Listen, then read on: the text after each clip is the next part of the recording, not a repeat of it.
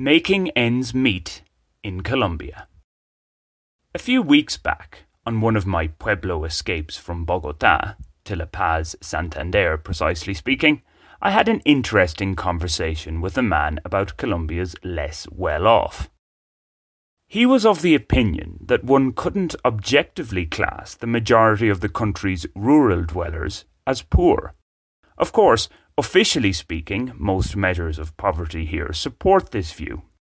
However, there is a perception, not only from outside observers, but also from some locals, that the country folk, the campesinos, have it quite tough. For sure, as my Pueblo acquaintance remarked, there is abject poverty in many parts of Colombia, particularly in the peripheries, but in the market towns of the Andean and significant parts of the Orinoco regions, people seem to live relatively comfortably.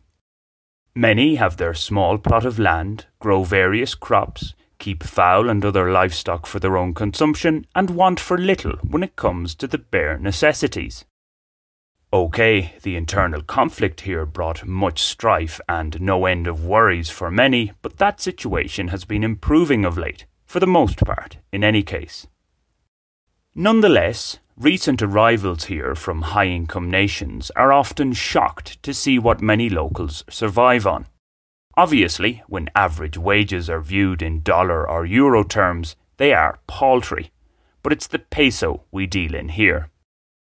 Right now, as a single, childless man, I get by, on average, on about 1,200,000 pesos per month.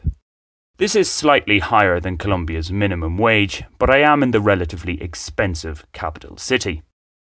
My monthly rent, at 550,000, is, unsurprisingly enough, the single biggest item of expenditure. Such an amount in most small towns would get me my own place. I house share in Bogotá.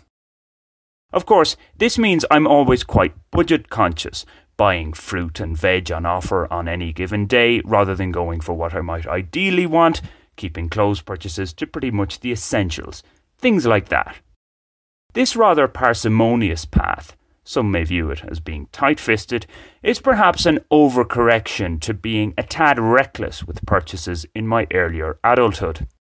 Seeing my father get into financial difficulty after making harebrained investments with money he didn't really have during Ireland's Celtic Tiger years also plays its part. The fact I don't currently have a steady income is a major factor too. It tends to check any desire to splurge. One must cut one's cloth accordingly. Now, this isn't to say I don't have a lively social life. By any measure, I do. Yes, it is largely limited to the barrio beat, a drawback for some people. I, however, am loath to spend what are akin to Irish or UK prices in some of Bogotá's swankier parts. As a further positive for the ordinary Pueblo life, such wild price fluctuations when it comes to socialising and the like aren't generally a factor. I also travel fairly frequently in the Andean region in any case.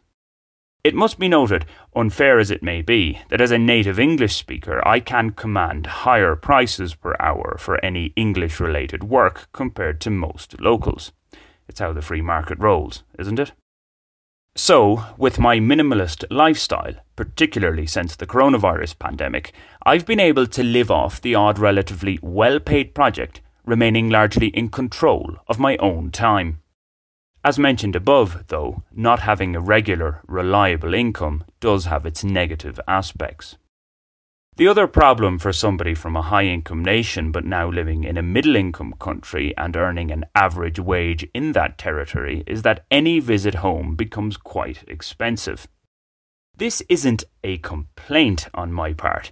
It was, after all, my free choice to come and live here. And had I heeded the not-so-gentle hints from La Canturia, Colombia, I would have left at least 4 years ago. The majority of Colombians, to state the obvious, are born with this problem. If they want to leave their homeland to earn the bigger bucks in the likes of Canada, Europe, or the USA, it can be quite the financial undertaking. This is particularly so if they've no pre-existing family support in such places. That is if they want to leave. As my Pueblo parcero pointed out, some, even if they may outwardly play the poverty card, are quite content with their lot. That grass may not be as green as it seems over yonder.